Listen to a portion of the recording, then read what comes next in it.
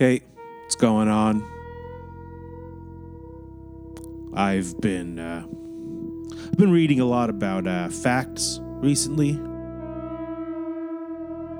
Facts can be really interesting. One of the things that is cool about them is that many of them are true. You want to hear some of the facts I've been learning about? Here's one. H.G. Wells's real first name was Horny. Horny Greg. Horny Greg Wells. Author of The Time Machine. Neil Young smells like a haunted house. No one has ever cried in space yet. Hoping we can fix that one. Wow, that was pretty cool, huh? Anyway, welcome to Storytime with the Apes Nest. Today's story is a real beaut. It's written by Vali Dukovitskaya, and it's like if Logan's Run was written by Judy Blume. And man, I just love it. It's called Flogsha and the New Planet. And Vali, I hand you the ball. I bid you to run with it. I know you shall. Thank you. In a not-too-distant future, in a parallel universe not too far from our own, there is a planet with a name populated by Clem-2 aliens. Aliens to us, not to each other. Eroding from the inside out due to a virus which resulted in an environmental plague, this planet with a name was quickly becoming uninhabitable. The richest families had already left with a name, ready to populate a new nearby planet, the New Planet. After the rich went the middle class. Left behind on with a name were Clem-2s with disabilities and the poor. 16-year-old Flogsha had problems not unlike our own. For example, she never knew when her circle was coming, even though it came every week. A circle of liquid, not unlike the color or consistency of strawberry jam, would emblazon her palm, and a pain would jolt up her arm to indicate her activating Clem-2 eggs. Imagine shaking the cute space math teacher's hand while leaking circle ooze onto him. We've all been there, or somewhere like it. Pretty gross. Flogsha had a bully, too, who spread rumors about her. One time there was a rumor that Flogsha had monopopliosis, a disease you get from kissing someone or sharing a drink with them. If you had monopopliosis, your poop came out the color of the sky, and you got the monopopliosis signature poop yells. As you pooped, you yelled out the name of the person you kissed. How embarrassing. You'd be at your grandma's house yelling out that cute boy's name. Usually it would be little Clem-2 girls yelling out other girls' names because they mostly practiced kissing with each other. And little boys rarely yelled it out because they led boring, kissless lives. After the rumor spread that Flogsha was sick with monopopliosis, no one wanted to kiss her for a whole 6 months. Her best friend Tiglator always teased her that he would never want to kiss her because he'd already had a case of monopopliosis once, and he didn't want to get it again. Flogsha would play along, but it was annoying. It wasn't like she even wanted to kiss Tiglator. They were just friends. But she didn't want anyone to think she actually had monopopliosis. It's hard enough to find someone you want to kiss, let alone convince them not to be afraid of yelling your name while they poop. Anyway, this bully Orphapat was lame as hell, and probably acted out of jealousy. But she always had the fanciest clothes, food, and attitude. Plus, she was a great lip syncer. Orphapat's rich uncle would buy her all the fanciest, newest gear, but he famously suffered from rich-pression, which was depression uniquely experienced by rich Clem-2s. Anyway, people liked to hang around Orphapat in case she shared her fancy gear with them. Flogsha hated having a bully. That was no good. But there was something in Flogsha's life that was even more difficult. She knew that her family could not afford to relocate to the New Planet.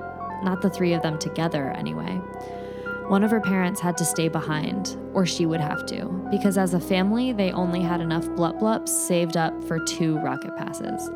With Orphapat's rich-pressed uncle in mind, Flogsha would concede, "Mo blup-blups, mo problems." One day, Flogsha was hanging out with Tiglator when they heard about a huge talent contest coming up, specifically named Lip Sync Battle for a Rocket Pass. Anyone from their planet with a name could compete to win a rocket pass to relocate to the new planet. Wow, this is so convenient for the exact situation I'm in, Pflagscha thought. She knew she had to compete so her family could relocate together. You're going to be great, Tiglator encouraged. Just don't accidentally poop while you're on stage. It's supposed to be lip syncing, so you can't use your voice. He gave her his dimpled smile. Ha ha, Pflagscha said. After days of practicing in her bedroom, choreographing a very elaborate routine, Pflagscha was ready for the contest. In the lip sync battle for a rocket pass, she kept beating people and moving on.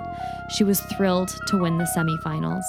Then she found herself up against Orphapat, who was almost sure to win because she'd been taking lip syncing lessons her whole life and had always planned to become a professional lip syncer.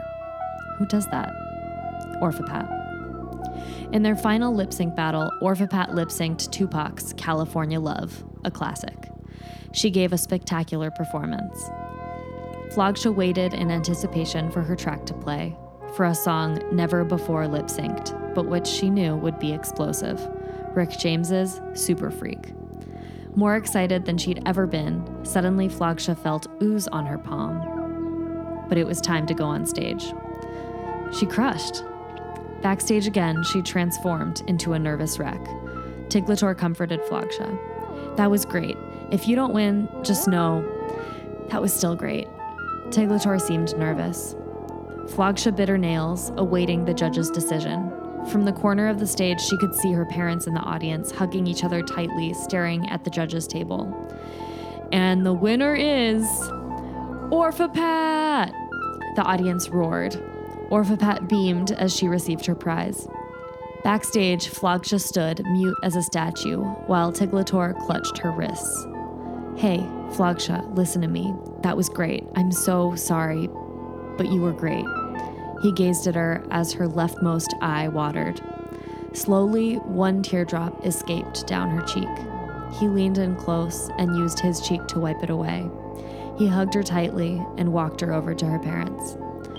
I'm so sorry, Mom and Dad, Pflagscha burst out. Her parents leaped up to hug their daughter, at once so proud of her, yet devastated for their family. They would have to decide who in their little family would relocate to the new planet and who was to stay behind on With a Name. As the crowd started to thin, Orphapat saw Pflagscha's family's pain from across the room. Orphapat felt a pang of guilt. There was no way she could live knowing she caused this much damage. This was no monopoopleosis prank. She walked up to the family. Hey, Pflagscha, so my uncle was going to pay for me to relocate anyway, so I don't need this rocket pass. I just wanted to prove that I was good at something. Look, whatever. You can have it.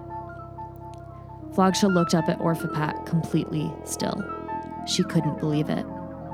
Are you serious? Yeah, just take it. Orphapat handed Pflagscha the shiny rocket pass. They shook hands.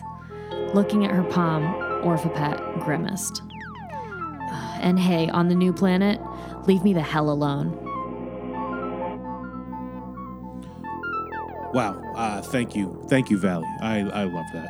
I mentioned that in the beginning, but it continues to be true, and so I say it again. You can learn more about Valley by going to her website, which is valleyd.com. That's VALLYD.